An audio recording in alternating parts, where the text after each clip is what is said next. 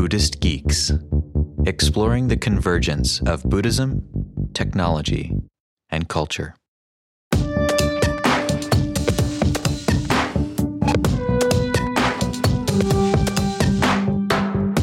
What happens when you combine a thousands-year-old contemplative tradition with exponentially changing technology and an increasingly global and interconnected world?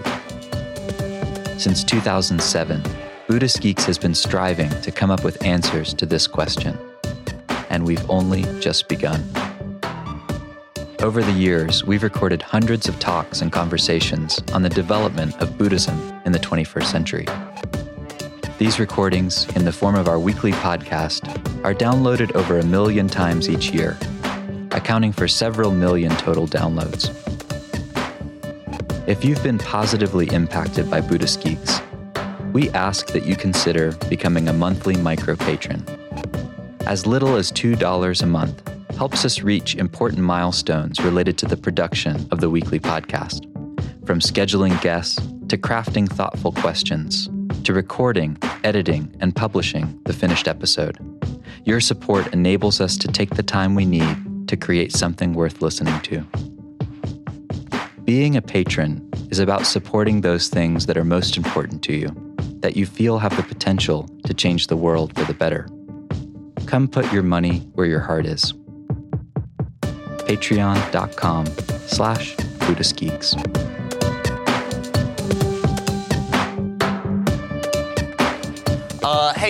I'm Robin Arnott. I'm a game designer and interactive artist. Here's a couple of the things I've worked on. The top left is Deep Sea, which is what Vince was telling you about. It's that terror experience. You'll notice the player is blinded and wearing a gas mask that it's very difficult to breathe through. I'll go into that a little bit later. Bottom left is, you can't see this very well, that's Sound Self out in Deep Playa at Burning Man. That's the hardest and most satisfying thing I've ever done. I also do sound design for video games, so these are a couple of games that I've worked on before I started doing Sound Self. So I'm going to be talking about game design for meditation. Specifically, firstly, game design as trance design, my own project Sound Self and how I apply this model of trance design. And finally, the cultural leverage that you get by creating a game, by using a vocabulary that fits so neatly into the commerce language of the West. So, something very important to me: video games. And let me just get a sense here. Who here plays video games? Okay, excellent. Wow, that's awesome. So, we all know what video games look like, right? They look like this. You're holding a gun and you're shooting people, and at the center of a video game experience is an experience of power reinforcement, of I am powerful, right? Yeah! This is video games. This is not video games. This is part of video games, and this is certainly a huge part of the video game history, but the game industry is changing. This is Journey. This is a game from 2 years ago. It remains to this day the best-selling game on the PlayStation Network. And this is not a game about power. This is a game about collaboration and love and intimacy and communication. There's this beautiful mechanic in Journey. Mechanics are a word that I'm going to go into more depth on later. But there's this beautiful mechanic in Journey where you meet up with a stranger online, and as you're close together, you can fly together. So it creates this really beautiful interdependence through the game's mechanics. I cried at the end of this game when I played it. So, one thing we know about video games is they're really good at inducing trance. Right? I think all art, I think when we really respond to art, it entrances us. We use this language of, I'm so entranced by a piece of art. And I think what we mean by that is the whole rest of the world is falling away, and what's left is just you and the art. And video games are particularly good at this because the interactive systems are very hypnotic and whatnot. But we can't really take this word trance for granted. So what is a trance? What I mean by this is it's a loop. A trance is an ongoing mental loop that once you establish it, persists on its own without you needing to keep it going. So a kind of trance we talk about a lot here is a meditation trance, where you might be actively clearing the mind. And it's very stable and it works very well, right? But where'd it go? So the problem with a trance like that is that there's nothing to support it. We all know from meditation that you need to have something like focusing on breath, an additional trance layered into the primary trance that gives it extra support. You clear the mind by focusing on the breath, gives you something to focus on so you don't get too distracted. That's a trance itself. And another trance of returning to center when you eventually do get distracted. These two sub-trances help give this trance a much more stable structure, allowing us to meditate for deeper, longer. So a video game, like a real-time strategy game or something, might have a trance at the center of which is comparing your progress in dominating over your enemy. So, to dominate, you might need to enlarge your military. To do that, you have to construct additional pylons and build a secondary bases, increase your economy. Explore, you have to keep moderating your attention. You have to really know your opponent. And as you do this, you build a really, really strong trance, right? I mean, this is why when you're playing a video game, the whole world goes away. Who here has kids who play video games, you try to talk to them and they're just like, yeah, right? Exactly. I mean, I understand this experience. Video games are a really powerful mechanism for inducing trance.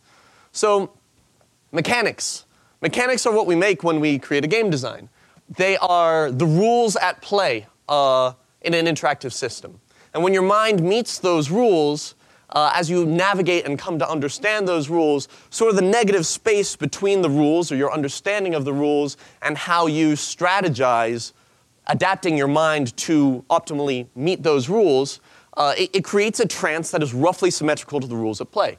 So as we're designing game mechanics, we're designing a trance. And if game mechanics go well together, if they have a subtle, nuanced relationship, then you might say that's a very good game design. It creates a very coherent trance. If you have a whole bunch of different mechanics that don't seem to really serve each other, then you might have a few different trances, which, just like the original meditation loop I showed, don't really hold up very well. And that would be a bad game design. So here's a game that that put me in a really deep trance. This is XCOM from last year.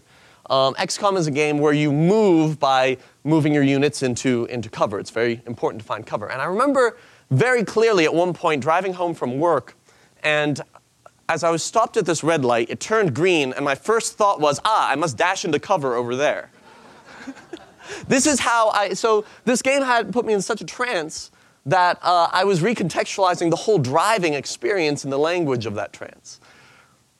So, games as creating these really intricate, complex, stable trances.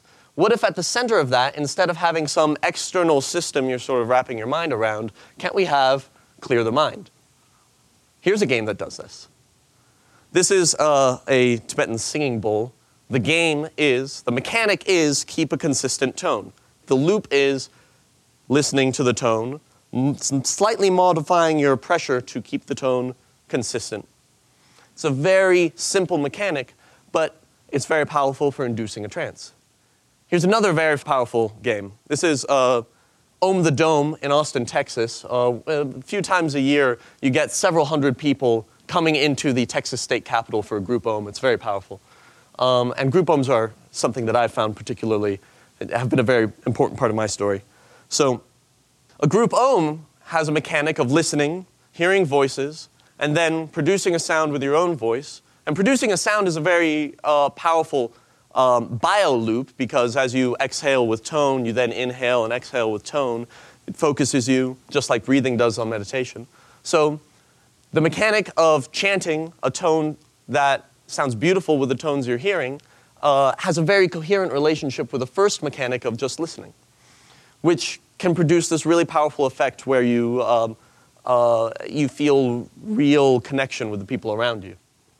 So a game doesn't need to be, we don't need to think about a game in this way of having goals and points. A game can be really any set of systems that support a trance. Here are some video games. I call them video dreams because they don't really fit the history of games. But here are some video games that do exactly this. The most important one here is on the top left. That's Proteus. Proteus is a game where you just walk around a musical island, and as you walk around, it makes music with you.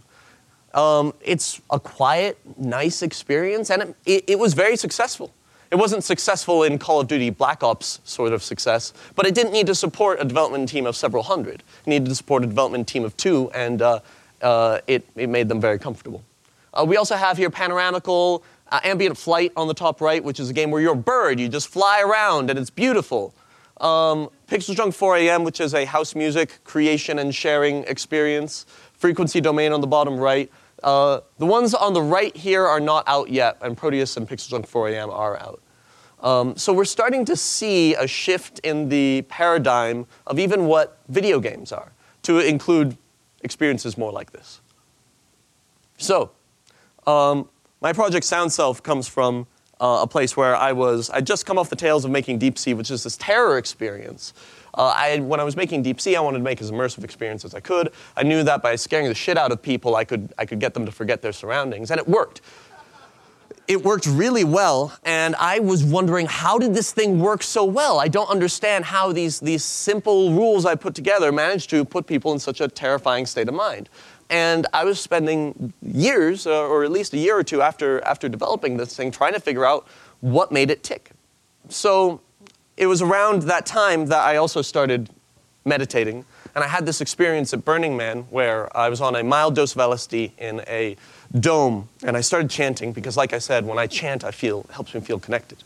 So I started chanting, and as I did, the music around me just happened at that moment to fill with voices, and I felt it pushed the first domino, and I felt my sense of self expand to include those voices, like those voices were part of my voice. And then to include the whole space, as though the space was a part of my body, the people in it a part of my body. It rippled outward to include the whole festival, all the people within the festival, the whole world, the whole cosmos, the whole everything. This was my first spiritual experience. So, referencing this research study down here at the bottom right, factor analysis of the mystical experience questionnaire, a study of experience occasioned by the hallucinogen psilocybin. And this is just useful because, like, what is a spiritual experience? And it's useful to have some sort of list. So, a spiritual experience tends to include a sense of unity, an intuitive sense of deep truth, a feeling of sacredness, positive mood, transcendence of time and space, ineffability, meaning impossible to describe this. I figured I could have this experience, and I didn't have the same Buddhist traditions that a lot of people here have. For me, this was my first time discovering that such an experience like this was possible. So I wanted to create an experience that could facilitate that kind of sensation without the use of a chemical, and without the knowledge of meditation and so on that is so abundant in communities like this. So SoundSelf tries to do that. It does this by, just like a group Om does, having a resonant sound that resonates with the voice and breath. This creates that, or creates that sense of connection that I think you get from a group Om. It synchronizes the visualization with the audio, meaning that as one's sense of self is already expanded to include the sound you're hearing, I hope to also expand the sense of self to include everything you're seeing. And the audiovisual puppetry and systems, I was talking about systems earlier as the rules at play. All the rules in SoundSelf are opaque, obtuse. You can't figure them out. You know they're there, you know it's responding to you, but you can't really figure it out. You can't control it. So it's dancing with you instead of being controlled by you. It creates a trance loop similar to the meditation loop we were seeing before. Clear the mind, repeat a tone, a focus on a bio loop is, again, I think very effective for a supporting trance. And because you can't control it, it creates this active surrender loop, which also sustains the clearing of the mind. This is very different from meditation, of course, because you're not doing this by discipline, you're doing this by interacting with the game systems. So, it checks some of these boxes.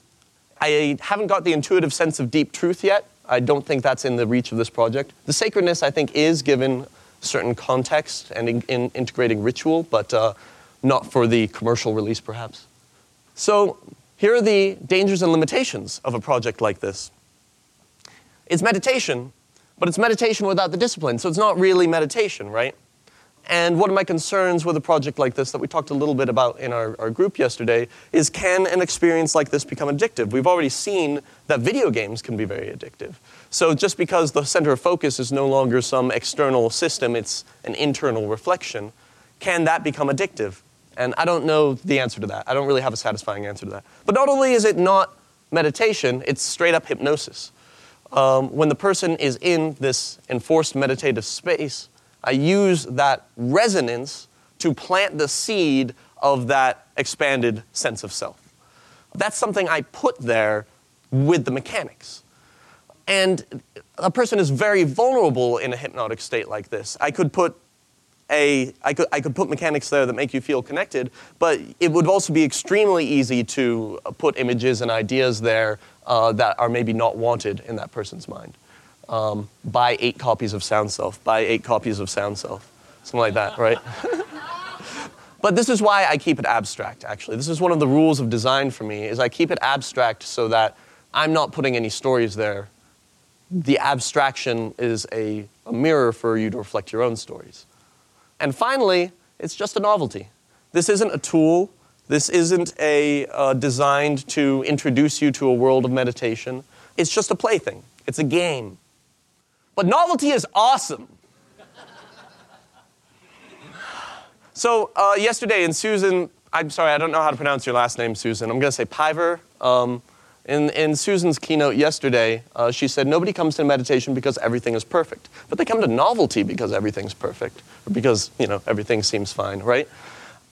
I first came to my own spiritual practice by means of a novel experience with a psychedelic. But I don't think that's really the point here, Sure, an experience like this, approach through novelty, can be the beginning of a deeper relationship with mind and meditation. But I think that the trance experience itself, a reflective trance experience itself, where you feel that voice stop talking and you feel your sense of self expand outwards to include everything around you so that you're no longer stuck in the paradigm of this body being me, I think that's an intrinsically valuable experience.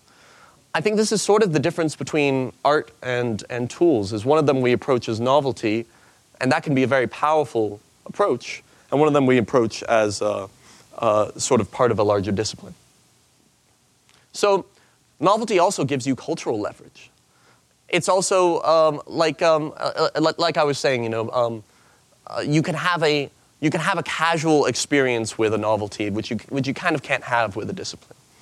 So this is, on the left here, this is Kotaku. It's pretty much the mainstreamist of mainstream video game magazines online. And they've covered Sound Self quite a bit, framing this meditation experience.